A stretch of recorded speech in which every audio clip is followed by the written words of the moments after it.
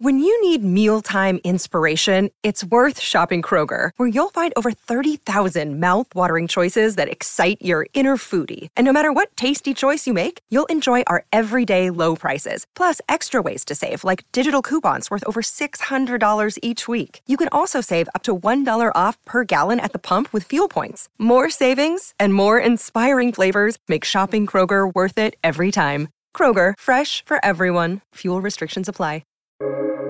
Welcome to the New Books Network. Hello, everyone. Welcome to another episode of New Books Network. This is your host, Morteza Hajizadeh from Critical Theory Channel.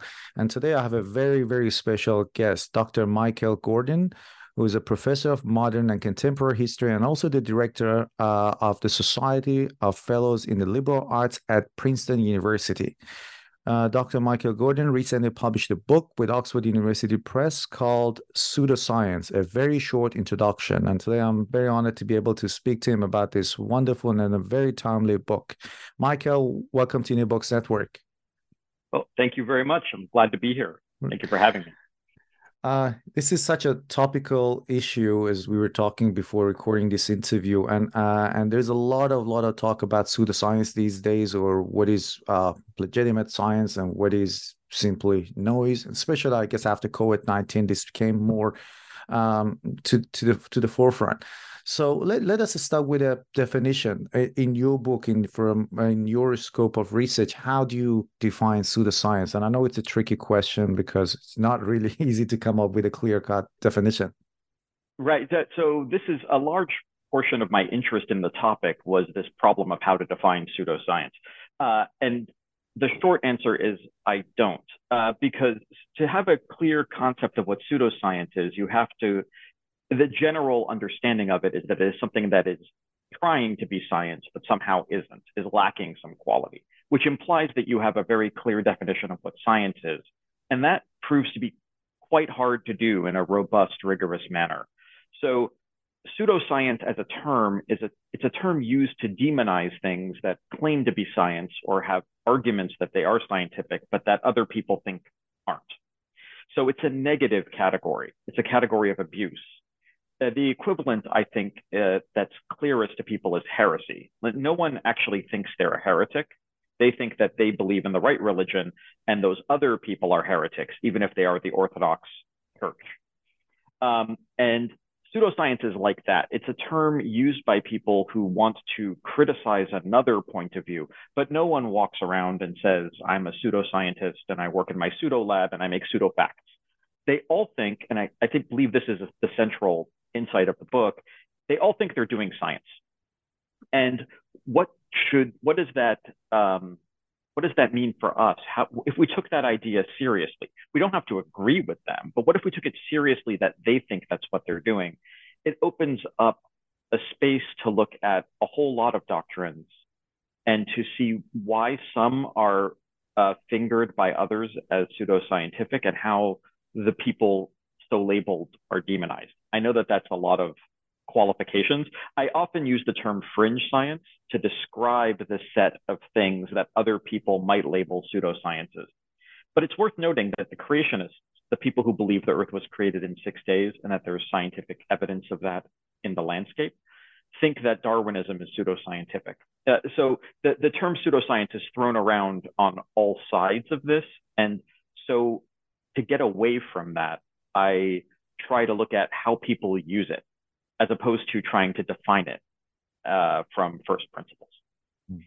And I hadn't come across the term fringe sciences, which you use in your book, and I really prefer that one as well. Because the moment you use, I guess it's just and I could be wrong, the moment you use the term pseudoscience, there's a lot of negative connotation attached to it that you completely shut down conversation. And I used to think that people, for example, who were anti-vaxxers were all superstitious or followers of conspiracy theories. But reading more books and about them, I came to realize a lot of them do not have enough information. They're not necessarily followers of, let's say, conspiracy theories. But there needs to be this possibility to establish a dialogue. And the term pseudoscience, I guess, sort of shuts down that. And it's like a term, like a moniker that is thrown around, as you mentioned at the beginning.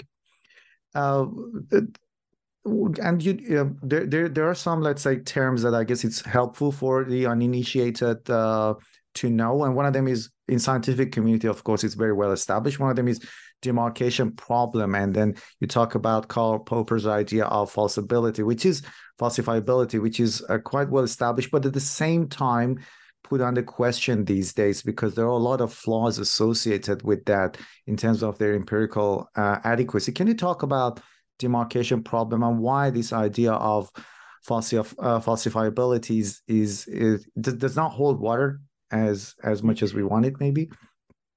Yeah, so the term demarcation problem was coined by Karl Popper, who was a philosopher from Austria originally, but his later career, after he was forced to emigrate in the 30s, was in the United Kingdom. And he created this notion of a demarcation problem, but he didn't create the problem of how to differentiate between legitimate and illegitimate knowledge, between things that are understood to be reliable knowledge and those things that are not, is extremely old.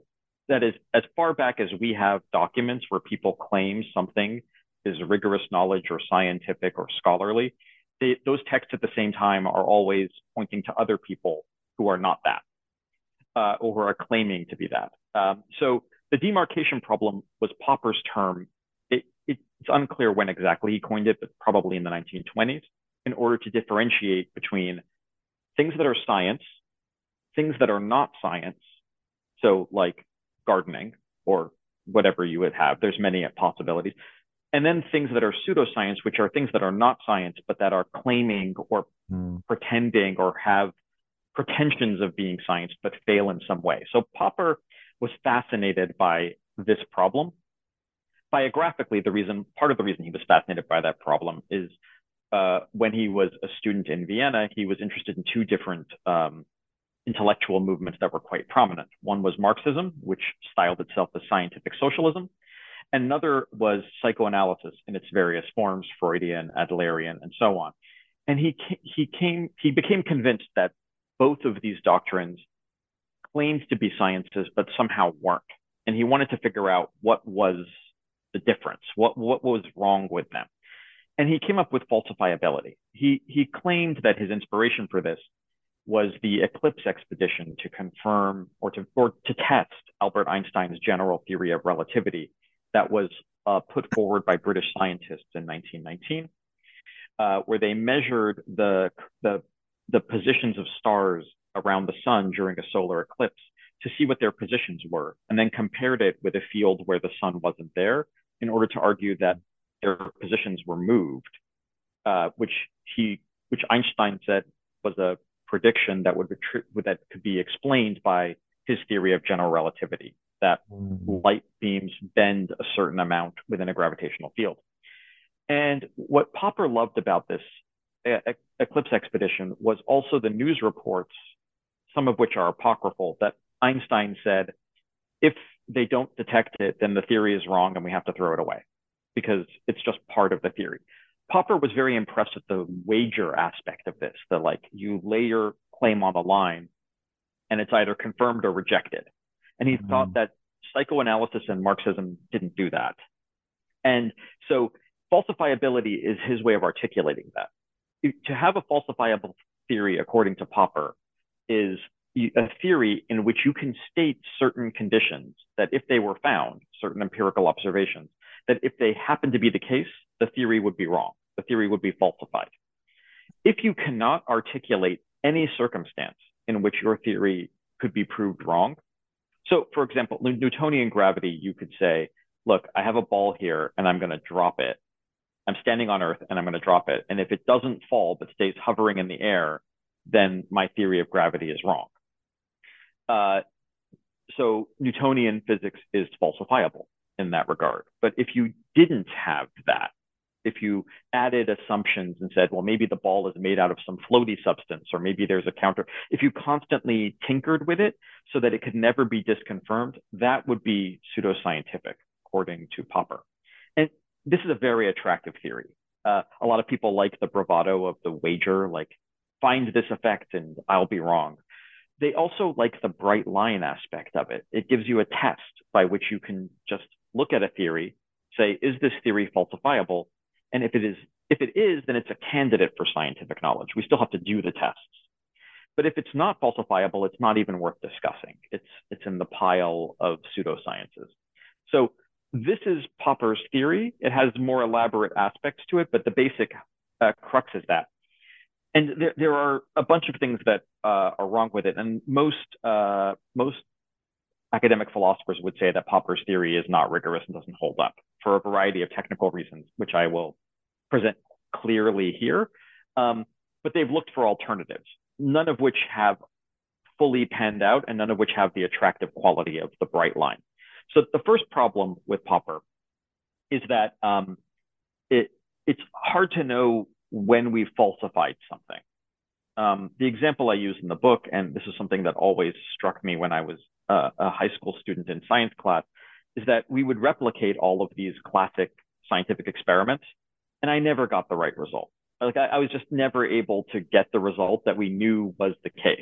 My pendulum wouldn't swing the right way. I never got the right chemical reaction. Does that mean I have falsified the theory? Does that mean that theory is now wrong? Or does it mean that I've messed up? That somehow my technique wasn't the case? I think we'd all agree it's more probable that I'm incompetent rather than that organic chemistry is false. But in any particular knowledge claim, you're not just testing the theory, you're also testing the instruments and whether they're operating and calibrated correctly. You're testing the competence of the experimenter. All of those things are being tested. So a single null result doesn't necessarily falsify a theory. It's that this picture of true, false, yes, no, just isn't how empirically science is done or verified. So problem one is that. How do you know that you've adequately falsified the theory? It turns out to be much murkier, and so the bright line quality is effaced. Problem two is, I think, more serious, which is we want any criterion for demarcation, which is what we call these things like falsifiability, to cut the world in the right places. So we want all of the things that we think are sciences, particle physics, natural selection, geology, cosmology, biochemistry. We want all those things to be sciences. And we want things like UFOs and phrenology and eugenics. We want all those things to be pseudosciences. And we want them to be cut in the right way. If you apply falsifiability, and this was noticed immediately by philosophers, certain theories, certain areas of science, which we could call the historical sciences, things like geology or evolutionary biology, where there's only one Earth, like it had a history to it. So we can make claims about it, but we can't test things by creating a new Earth and running it again. We just have the traces that are left here. Those sciences make many claims that don't meet the falsifiability criterion. It happens that life evolved the way it evolved. And it didn't evolve another way. We can't like insert the dinosaurs living a little longer and seeing what could happen. So Popper's criterion works really well for laboratory sciences, things like physics for which it was designed, but also molecular biology, genetics, and less well for a whole bunch of others. At the same time, lots of things like parapsychology, the search for ESP, are highly falsifiable. Like they produce experiments, they make predictions, they make claims. And this gets even worse because once Popper became popular, people like the creationists create falsifiable claims. They're like, if you find this, then we're false. And the thing that they specify is so unlikely to come about that it loses its purchase. At the same time that they say that Darwinism isn't falsifiable, but they are. So the criterion doesn't do what we want it to do in practice. And the third reason, which I'm going to say very briefly, is that Popper actually doesn't believe in truth. He doesn't think we know true things. We just know things are not yet false. And that's what undergirds his entire philosophy. It's a quite interesting perspective. I just don't think that represents what most scientists think they're doing. They're just not yet falsing the world. They're trying to uncover something else. And I think that affective dimension is important, and it misses something to think in a Popperian way. So those are the reasons why I think Popper doesn't quite work. It's popular in part because it's easy to teach. You can put it in a biology textbook.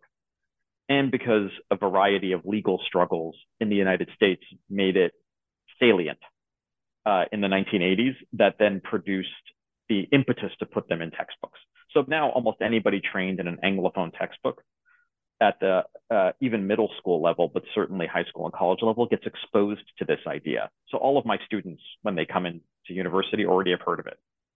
So, and that's unusual. I had not heard of it until I was in university. It wasn't, and I entered university in the early 90s. It was really in the 90s that this massive popularity of this idea took place, which is a few decades after most philosophers had already passed on from it. And as you mentioned, there isn't really any viable, let's say, easy alternative to this.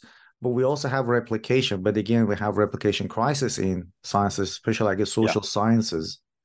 Yeah, there isn't a good alternative to this. This is worrisome to certain people, that like we should be able to say what good science is, and we should be able to say what pseudoscience is, and then we can just get on with things. Part of the reason there's a persistent fringe is because it's actually not straightforward to do that. I think we have proxies that we use. The consensus of the scientific community is a proxy most people use for what's likely to be true. The problem with that as a rigorous standard is that the consensus of the scientific community can be wrong. The consensus of the scientific community in the 19th century was that there is an ether upon which light waves move. And Einstein's special relativity says, well, you don't need that, actually, and we can get by without it. And now no one thinks that's true, except for people on the fringe who want to revive it.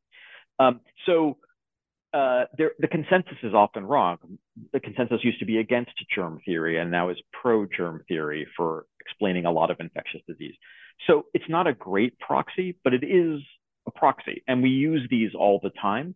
But the fact that science doesn't have this reliable standard is, to me, just a feature of it as an activity. It's part of the reason I'm interested in the history of science as a field. Science is a dynamic, constantly transforming field where things that we thought were true 10 years ago, we no longer think are true now. And we think new things that we didn't before. That's part of what's exciting about it. But that instability gives space for other ideas that are unreliable to float around. And the community has to come to a resolution about how to handle new claims that are unorthodox. Some of those will become a new orthodoxy, and some of them will be dismissed as wrong or as irrelevant. But coming to terms with that is not really it's not a philosophically tractable problem, I think. It's a social problem. It's a problem that the community of scientists and interested people come to together, and they develop techniques like peer review or other mechanisms like that to help corral in a bit the chaos that would otherwise ensue. And I guess the mechanism you just mentioned, peer review, in general consensus, scientific community consensus, is still more the best option maybe we have available, despite all its limitations. But there have been a number of issues with scientific publications, which we'll talk about, I guess, as we go ahead. Yeah. And I'm also interested to know more about vestigial sciences that you talk about. Sciences, what do you mean by vestigial sciences? So this is a term that I I came up with to characterize a phenomenon that's quite common, which is many of the things that we now consider pseudosciences, or that are not I would say that they're commonly labeled pseudosciences, like astrology, for example. They weren't just once sciences. Like astrology in the 16th century in Europe was the science. It was incredibly well-funded, highly mathematical, very predictive, and backed by states. In those cases, princes used to have an astrologer at court. And it took time for that theory to become delegitimized. And there's a bunch of reasons why that was. Predictions that failed too often, new models of the heavens, like Copernicanism, new stars are discovered, the models start to break down. So for a variety of reasons, that body of doctrine, which was once considered a science, is no longer considered a science. That's what I call a vestigial science, something that at one point had scientific credibility and then lost it. The ether in physics is another one of these. Extremely scientific in the 19th century. Everybody, Maxwell, based his theory around the ether and developed models of it, that if someone came to you today and said, I have a new theory, a new model of the ether in physics, they would probably be laughed out of the room or dismissed as a crank. Even if that model was exactly the same as the model that Maxwell had, which was considered scientific in its day. And this is just a way of recognizing this dynamic temporal quality of science, that some things come in to consensus and there are good reasons to believe them. And then there are good reasons to reject them later. The astrology, there's the good reasons to believe them. Someone might say, like, what good reasons are there to believe them? Well, these are some pretty basic ones. We've known that people have observed for a very long time that the tides are related to the phases of the moon. So there's an astronomical object that affects stuff on Earth.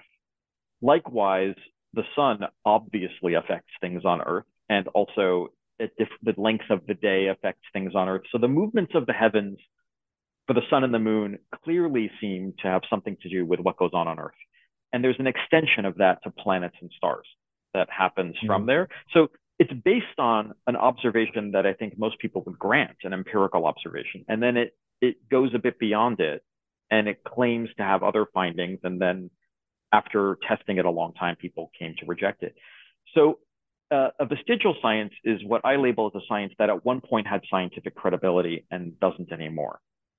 The unsettling part of this idea is that many ideas that we might now believe have the potential to become vestigial. Most sciences most scientific theories over the history of time have been rejected. So if you pick any scientific theory from any time at random, chances are it's been discredited. Most of those don't become fringe sciences or vestigial sciences. Most of them just go away. But some of them gain enough adherents who kind of hold on to it a little longer. And that holding on to it produces a community around it of people who think that this theory has legs, and they keep pushing for it. Alchemy went through a similar transition to astrology a little later, but it was always a little bit of a weird area of knowledge in that people tended to do it in secret for a variety of reasons. But Isaac Newton did it. Robert Boyle did it. Almost everybody who was interested in the chemical sciences engaged in what you might now call alchemy. In fact, the terms are interchangeable in the 17th century. But some theories that until quite recently people thought were like the idea that dinosaurs survive in the form of birds was considered an extremely weird theory. And now not believing it is problematic. So that theory came in. And some theories that we believe today will be proved false in 10 years. And some of them may come to find adherents later.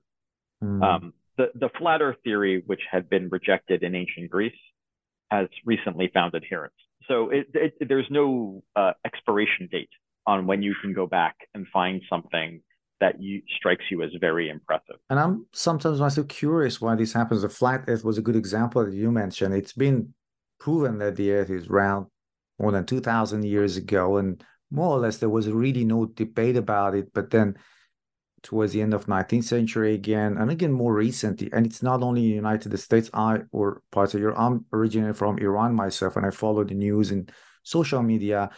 And I was just amazed to find out there were people, sort of influencers on Instagram or Twitter with 50 or 60,000 followers who are just putting up false videos or making really ridiculous claims about flat earth. But to me, it's this whole process of what happens when maybe a scientific theory is proven wrong or it loses its currency, but and the other way around, when a theory that has been completely rejected, say flat earth, again gains more adherence. I'm really curious to know more about this process of what happens.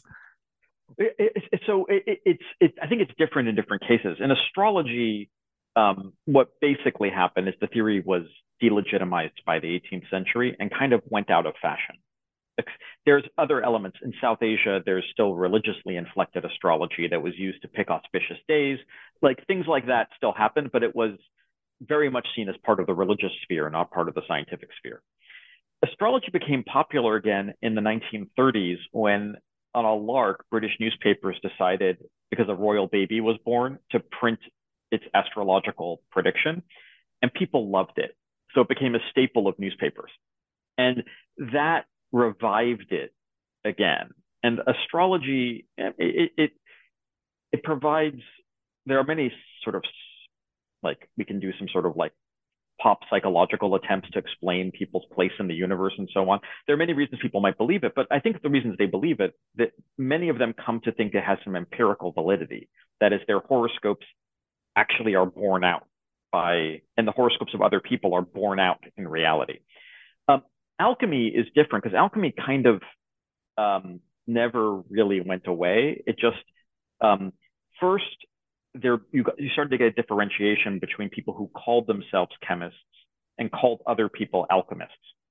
They did basically the same thing, but those who weren't interested in trying to transform metals or look for an elixir of immortality tried to demonize the others by calling them something different, using another term for them. But those people still continued to work. And over time, they've just gotten smaller, but continued onward. They never quite went away. Eugenics is similar. It never went away. It became, after the Holocaust and then the civil rights movements of the 1960s worldwide, became delegitimized as a thing that you're supposed to advocate as a serious scientific theory. But in hidden forms, it persists in the science, not that hidden, in sort of like sublimated forms. It persists in the sciences in multiple ways. And active eugenics is still around. It never quite went through a death. Flat Earth is different. Flat Earth, I think, it feels to me in its current form as a product of, as something that was enabled by the social media ecosystem of the 21st century. And it has an impulse that's very similar to trolling. Like, what is the knowledge claim of flat Earth theory? It's not that the Earth is flat. They claim that that's obvious to you when you look outside. The claim is that people are lying to you about the Earth being round. Like that's their main focus. So the space program is a conspiracy. Globes are a conspiracy. All of those things, and that feature, that search for the conspiracy theoretic, or needling people for their establishment views and asking them to defend them, that sentiment is prominent when you see interviews with flat earthers. This is a very prominent sentiment among them. I don't want to demonize. I think they sincerely believe that something is up with the flat Earth globe situation, but I think most of them sincerely believe that. But it has a conspiracy theoretic aspect that a lot of these other ones, like astrology, doesn't have that. Yeah.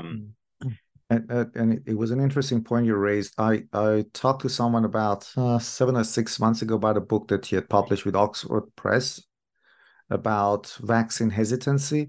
And what she mentioned was that a lot of this backlash against vaccines sometimes comes from the lack of trust in governments, or that social institutions have failed them. And the point that you mentioned, these people, flat earthers, instead of trying to prove the earth is flat, usually say that you've been lied to, which is more or less shows it's a sign of lack of their trust in institutions for whatever reason, right? Which I guess is a totally different subject here.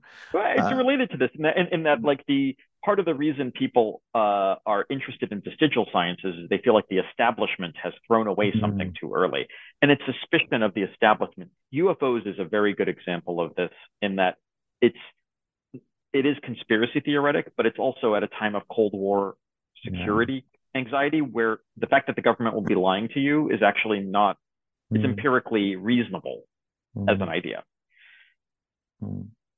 Sorry, I didn't mean to cut you off. No. That was a perfect point you mentioned. Another thing that I come from a humanities background, and I remember that when I was doing my PhD, I shared the office with a friend of mine who again did come from a humanities background. He was in the Department of Literature, but he was doing evolutionary psychology. So the examples, or the texts were literary texts, but the methodology was evolutionary psychology. And we were great friends, but we rarely had anything in common, because I was looking at it from a humanities perspective, and he was looking at things from evolutionary psychology. So he firmly believed that he has a scientific method, and what he says is objective. And he sometimes jokingly told me, More you need to take off the ideology glasses. And so there's this conception that humanities are all inflicted with this ideology, totally subjective, which could be correct to some extent. And then there is this idea that science is completely objective. And I myself live in Australia. A couple of years ago, I read an article that some research fellows in universities near western parts of Australia, where there's a big mining industry, the research is funded by mining corporates. But if the results mainly about sustainability and ecological and ecology, but if the results are kind of damaging to the mining industry, they are not allowed to publish, or researchers know that if they publish, they might not get their contracts renewed, or they may not get further funding, which to me is an example of how science could be politicized. So do you believe in the idea that science is objective? And if so, what does that mean, even objective? I mean, I think if you pushed it for a purely rigorous philosophical definition of objectivity, it's hard to argue that any human endeavor is purely objective. We could get into a long dispute about whether the rules of logic or arithmetic are like, but I don't want to. That's a sort of higher grade of conversation that isn't actually relevant to the real world examples we're talking about here. There are two features of science that I think are very important of science as it exists today in the world around us, and one might argue are necessarily true, but I think that they're certainly true of science as it exists now. The first is that science is an elite activity. It takes decades of training to get into the sciences. You need to learn a lot about math and a lot about coding and computers. You need to know the basis of the knowledge that existed beforehand. You need to know how to search the literature. You need to learn experimental techniques. It takes many years to do, and not everybody has the time or resources to do it. So a feature of our world at present is that science is done by a smaller set of people, but affects a lot of other people.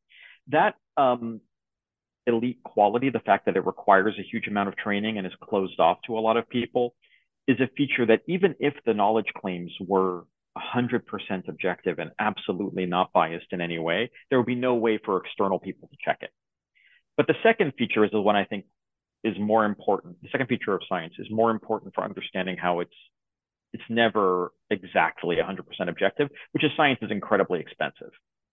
Someone has to pay for it. It's not something you can just do in your spare time with nothing. To build a particle accelerator requires lots of investment. And even things that are less than that, to sequence a genome used to be very expensive. Now it's a lot cheaper, but you need to buy the equipment and you need to know how to use it.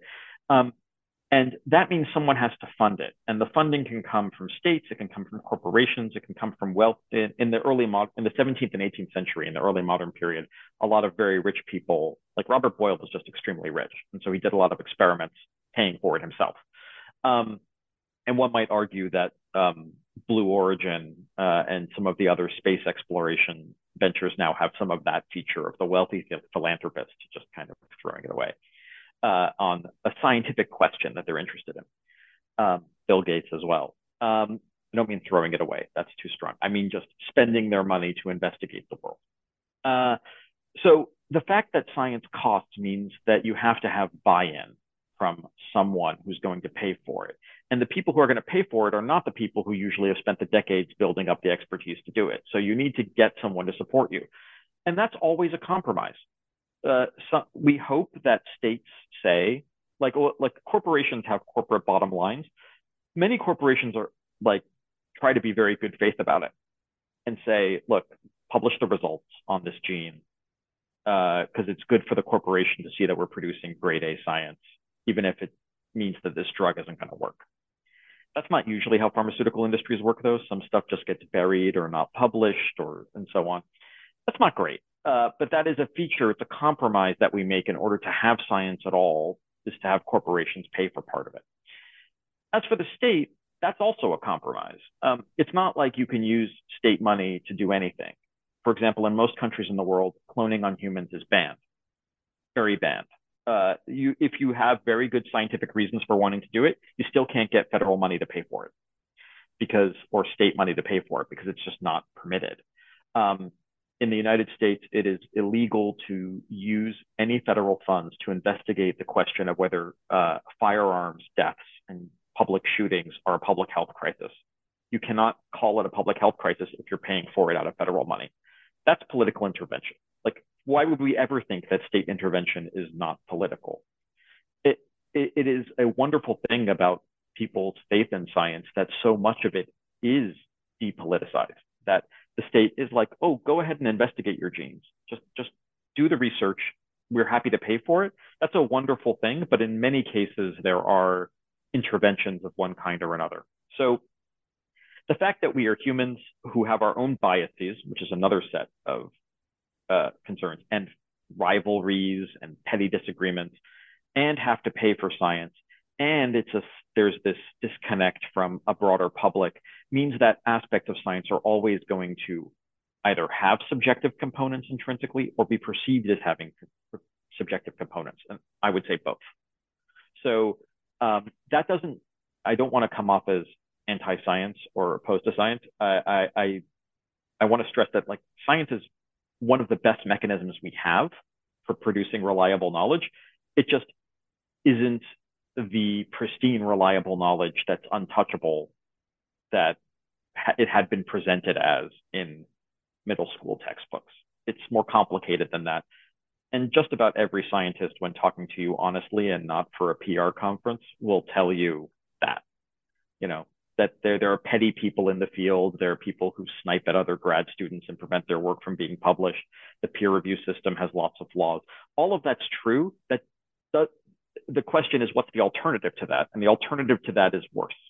So what we have now is not perfect, but good, or at least as good as we're going to get at present with our current political economic system, publishing system, educational system, and brains. Mm.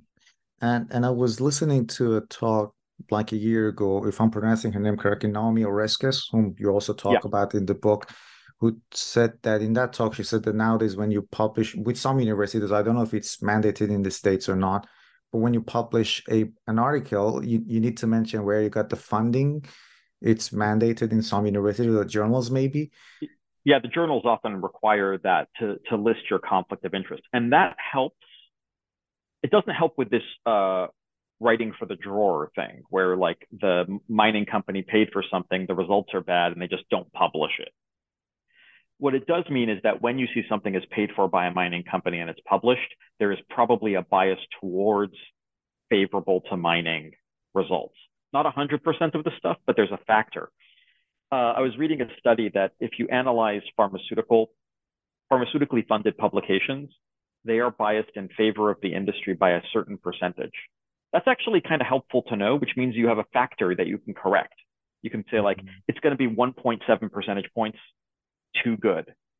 So you can just deduct it and know roughly where the results should be. So it's good that there is declarations of conflicts of interest, etc. Those are patches to the peer review system and to the publishing system to try and account for relatively recent worries about how corporations can distort the scientific record for the sake of profit. So I'm in favor of those things. They address part of the problem, but not all of the problem.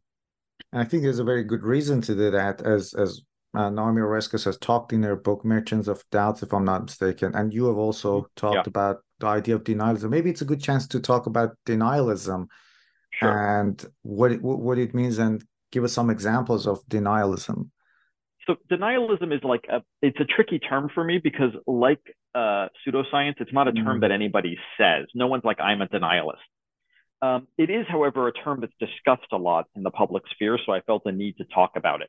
What denialism, and I think there's ways in which denialist arguments are different from most of the fringe theories I discussed. Denialism, as Oreskes and Conway, her co-author, argue, and they're not the ones who coined the term, but it's part of this, is a tradition that stems from the mid-1950s from the American tobacco industry, which issued something called the Frank Statement. It's not someone's name. It was meant to be a frank, candid, honest statement. about that they were investigating the connections between lung cancer and smoking. And then what those investigations later on came to be were they worked really hard to produce scientific looking stuff designed to spread doubt. So not to achieve certainty about a result, but to say, oh, we don't know the results yet. So we need to investigate further. So we can't regulate yet. And denialist, the research that people consider to be denialist in the science policy world is research funded by corporations whose goal is to suspend action, to keep doubt in play, to expand the error bars of any finding so that we don't know whether coal causes acid rain, or we don't know that burning fossil fuels creates climate change. We don't know yet. We're still researching it. And it sounds good because nobody wants to be against research. So just say, let's research it a little more. We need to be much more sure. And that phenomenon is a phenomenon. You can document it from corporate archives that people were saying, look, we need, in the tobacco cases, it's very clear because we actually, through lawsuits, have the correspondence. They say, like, look, we just need to delay a ban on smoking for longer. So find ways of producing results that make it seem like the mainstream consensus is wrong. The reason I think these are so that's a real phenomenon, and it's something that is a cause for, I think, significant public concern, because they tend to be places where there's a lot of money riding on it, which is why the corporations are paying for it. And public health and environmental damage environmental integrity are at risk. They usually are things where that the ecology or the health of individuals can be hurt if we let these doctrines sort of stand. So they're a cause for concern. I think they're different from the fringe sciences in that I don't think they're sincere.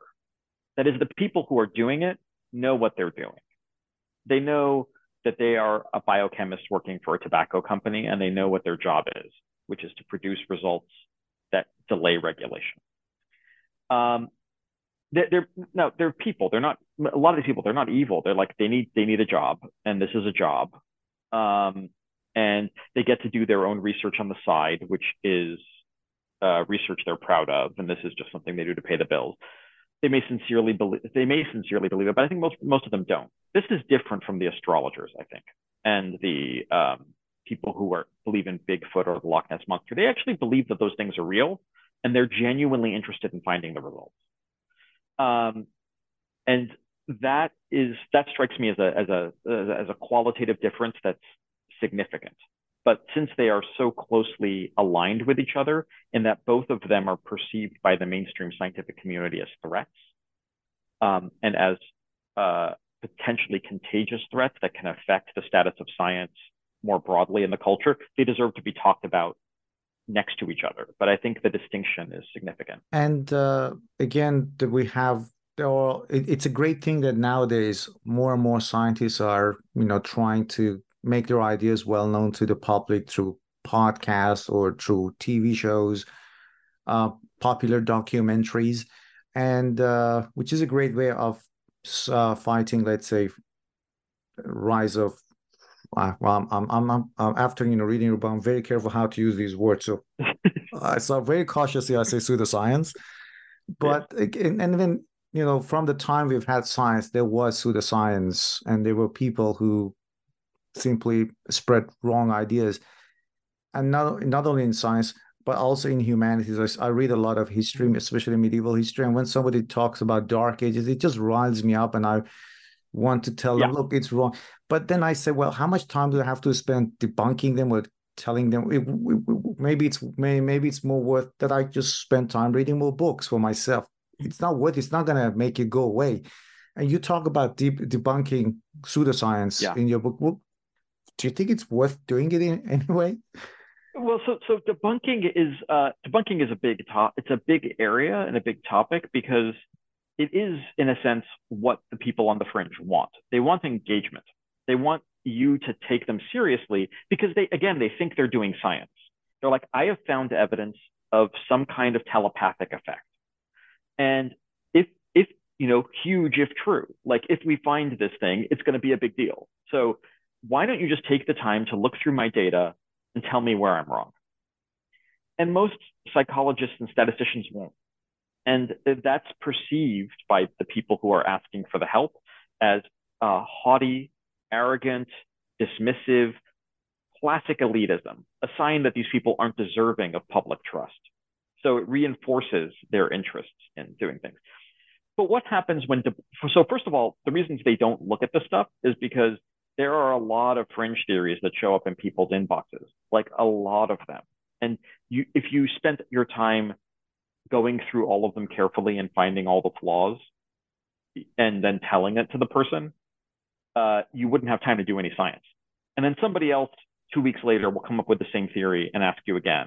And then you have to do it all over again. So they just say it's not worth it. I have a limited amount of time and a limited amount, and this is important, of resources that I can't spend the money that I have to do research debunking someone else's theory. So most scientists think debunking is not worth their time. There's another question about whether it's efficacious.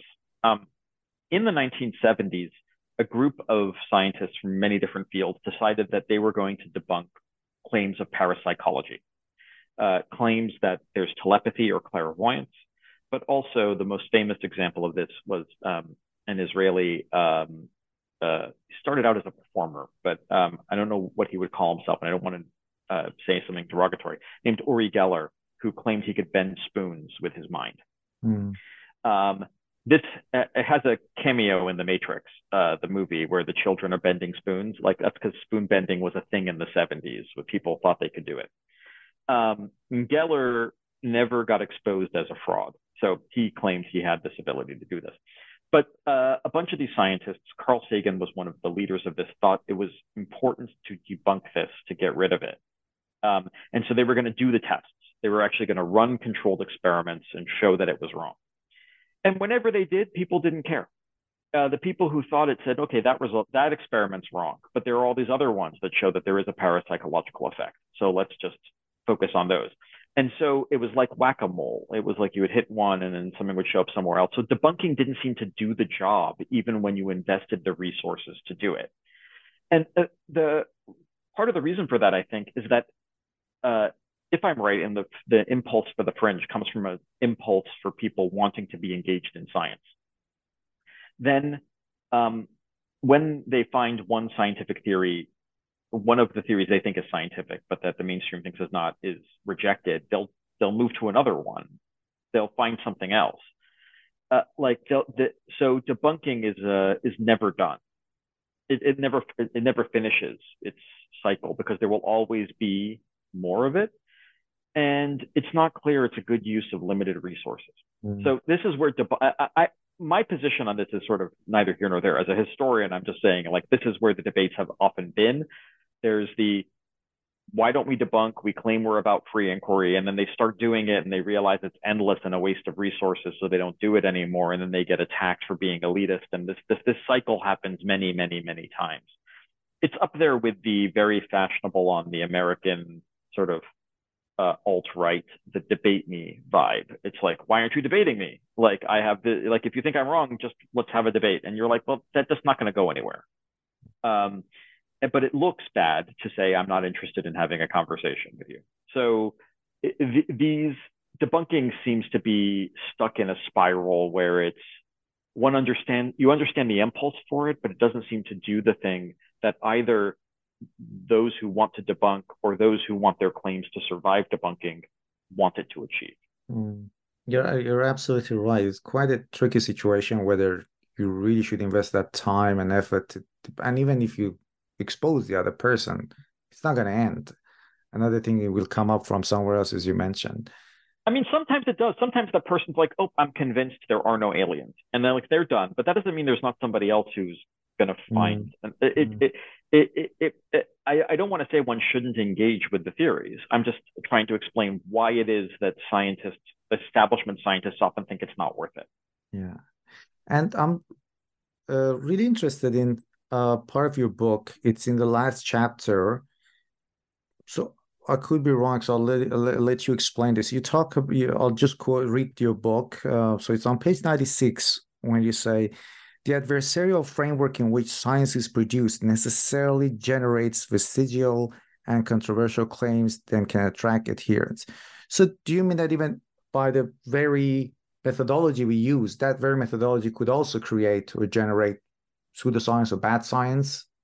Well, it has the potential for it. So the fundamental point is that science today is constructed as an adversarial enterprise. And this makes sense. People often point out that it looks a little bit like a courtroom, right? Like someone's putting forward an argument and and Popper has this too, right? You put forward a claim and someone else is like, I'm going to make that claim false. And that's how science works, is by attacking other people. It has an Oedipal structure. You try to disprove your advisor and like this.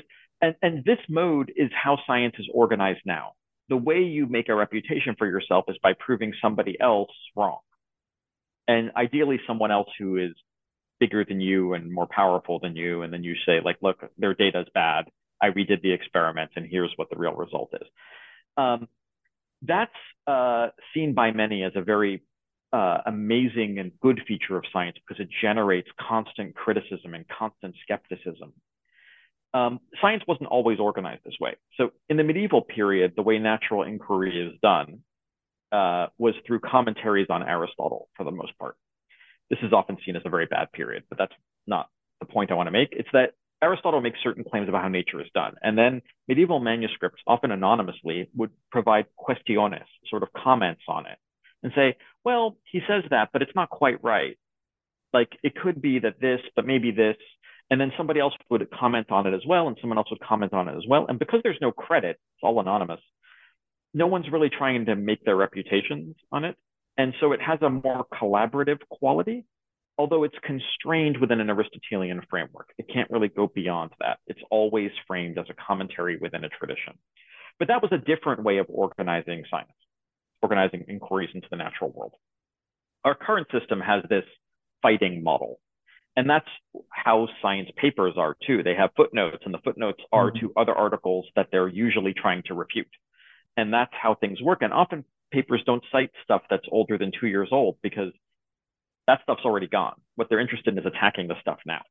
So what do I mean that provides a sort of breeding ground?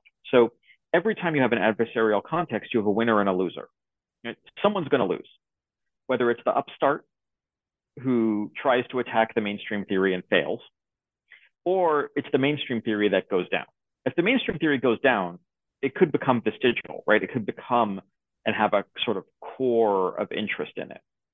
An example of the upstart was the claim that the measles, mumps, and rubella vaccine caused autism, which was published in a leading British medical journal, The Lancet, in the very late 90s. It's now been retracted and refuted many times. So it was attacked in an adversarial context and rejected. However, it serves as a node of crystallization for people. And so it's kind of vestigial. It lives on in some capacity. But it's not even vestigial. It's more that it was a controversy. And the controversy played out, and one side won. But the people on the losing side didn't just give up. They just kept on keeping on. And that is a byproduct of the adversarial system. It just, the ground is littered with old theories and rejected theories, which could be picked up and continued as a seed for either keeping a controversy going for a while, and it may end up succeeding, or becoming a kind of node for vestigial science to crystallize around. I think that that's just intrinsic for how we've organized our scientific process. If you organize it around winners and losers, you have to actually have an account for what happens to the losers. Some of them just say, good job, you beat me, and they go back to work and try and do something else. But some people don't. And those people shift off into another realm that becomes fringier. And sometimes it's an okay fringe, and sometimes it's a little too far out there. So I think that's how I would put it, if that makes sense. Yeah. And I guess it sort of also explains when we see examples of, again, very cautiously using the term pseudoscience or bad science, maybe, coming from established scientific communities. You also have examples of that, how information is publishing, for example, famous journal Nature. And I think you talk about a very interesting experiment, water memory, that I've never heard of. Yeah, well, yeah. Water memory is this. It's the scientific argument under the claim of a scientific argument under homeopathy, where you take a little bit of arsenic, and like obviously arsenic's going to kill you. So what the people who say you should take it as a medicine do is they dilute it a lot, but they dilute it so much that statistically there's no arsenic in the water anymore. Uh, and the claim of the water memory advocates was actually the water somehow retains some properties of the thing that was in it, even when the thing is no longer there.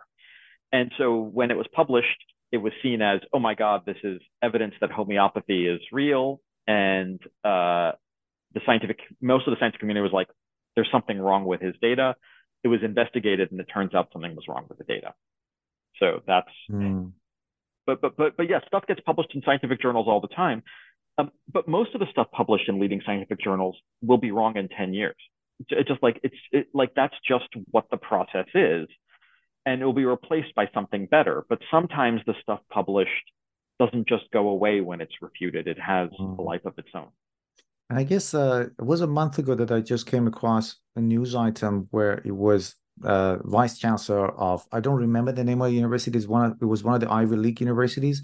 He had published an article with a number of other authors like 10 years ago, but then he had to resign because finally after 10 years. Yeah, this is the president of Stanford, actually. Stanford, yeah. He was also the head of a biotech company, but he was one of a team, but he was the principal investigator. So they were on his grant and in his lab. And they published stuff where there was dubious material, recycled graphs, data that was, and he probably didn't do it, but technically he's responsible for it. And how the consequence, so there are mistakes in scientific publishing all the time, and there's fraud in scientific publishing all the time too. Fraud is also like it's an adjacent phenomenon to the fringe, but it's not quite the fringe. That is, some stuff that seems like it was fraudulent can become the source of fringe material. This is the claim around cold fusion, which was an experiment in the late 1980s that many argue now was fraudulent, but there's a whole fringe community organized around it. But in his case, it was sort of like, what's your responsibility for the integrity of your cohort, of your team, and who's responsible for that? And how can you hold a position of leadership in a research institution if you don't adhere to the same standards yourself? And that was a high profile case. There was a case in the late 80s that was very similar in structure, where David Baltimore, who was at the time the president of Rockefeller University and a Nobel laureate, was for work on retroviruses, actually, which is HIV is a retrovirus. It's very important work from the 70s, where someone in his lab was accused of fraud, and he got embroiled in it because he was in charge of the lab, but he ended up surviving. He became the president of Caltech, and he was vindicated of having any responsibility in it. And it's possible that Tessier-Levine thought it would go that way, but it didn't. It went the other way. Fraud is a very interesting topic on its own, right? But it raises this question of sincerity again, which I think is important for taking the fringe seriously, is recognizing that most of these people mean well, and they really think that they're excited about nature. They just have a different theory than you have about it. And recognizing that is not just like a sort of ethical recognition of people's basic decency, but it's also a way of understanding what motivates them. And if you want them to stop because you think what they're advocating is harmful, you need to understand where they're coming from to try and persuade them otherwise. You can't just say, well, that's just pseudoscience, because that argument has literally never in the history of the world persuaded anyone. And again, I go back to what I said earlier about that interview that I had with I'm short I forgot her name, about vaccine hesitancy, and that's exactly the point she made. The moment you say you are an anti-vaxxer, or the moment you say, oh, you're a conspiracy theorist, you don't believe the scientists, you've completely shut down dialogue, because some of them are really skeptical, and they need to be maybe educated, they need to be talked with to see what the root of the problem is. And I have another question. It's nothing that you've discussed in the book. But I'm curious to know your ideas about it. You know that these days there are a lot of well-meaning scientists who are fighting and debunking pseudoscience or bad science or fringe theories, and governments are also in many countries, including Australia that I live, or I guess in the United States as well, there's a lot of push to encourage more and more students to read science, STEM. Of course, their idea is to help and help the economy in the future because jobs are there. And there has been this really, really, let's say, harsh defunding of humanities. Do you think it's gonna serve our society well in the future, or in general, a society that is completely science driven? Do you think will be a well functioning society? It's a hypothetical question, I know. Yeah, it's also it's impossible to have such a society, and like whenever it's depicted in literature, it's always a dystopia. But even those are not. Uh, I teach a course regularly, which is the history of contemporary science. But what I mean is the science in the last 50 years. Um, and the students are overwhelmingly science students, and they honestly they know more about the technical details of what we're discussing than I do because they're working in a lab that's during the neuroscience right now, whereas I can only see what's published, right? Like I only see stuff that's a little bit out of date.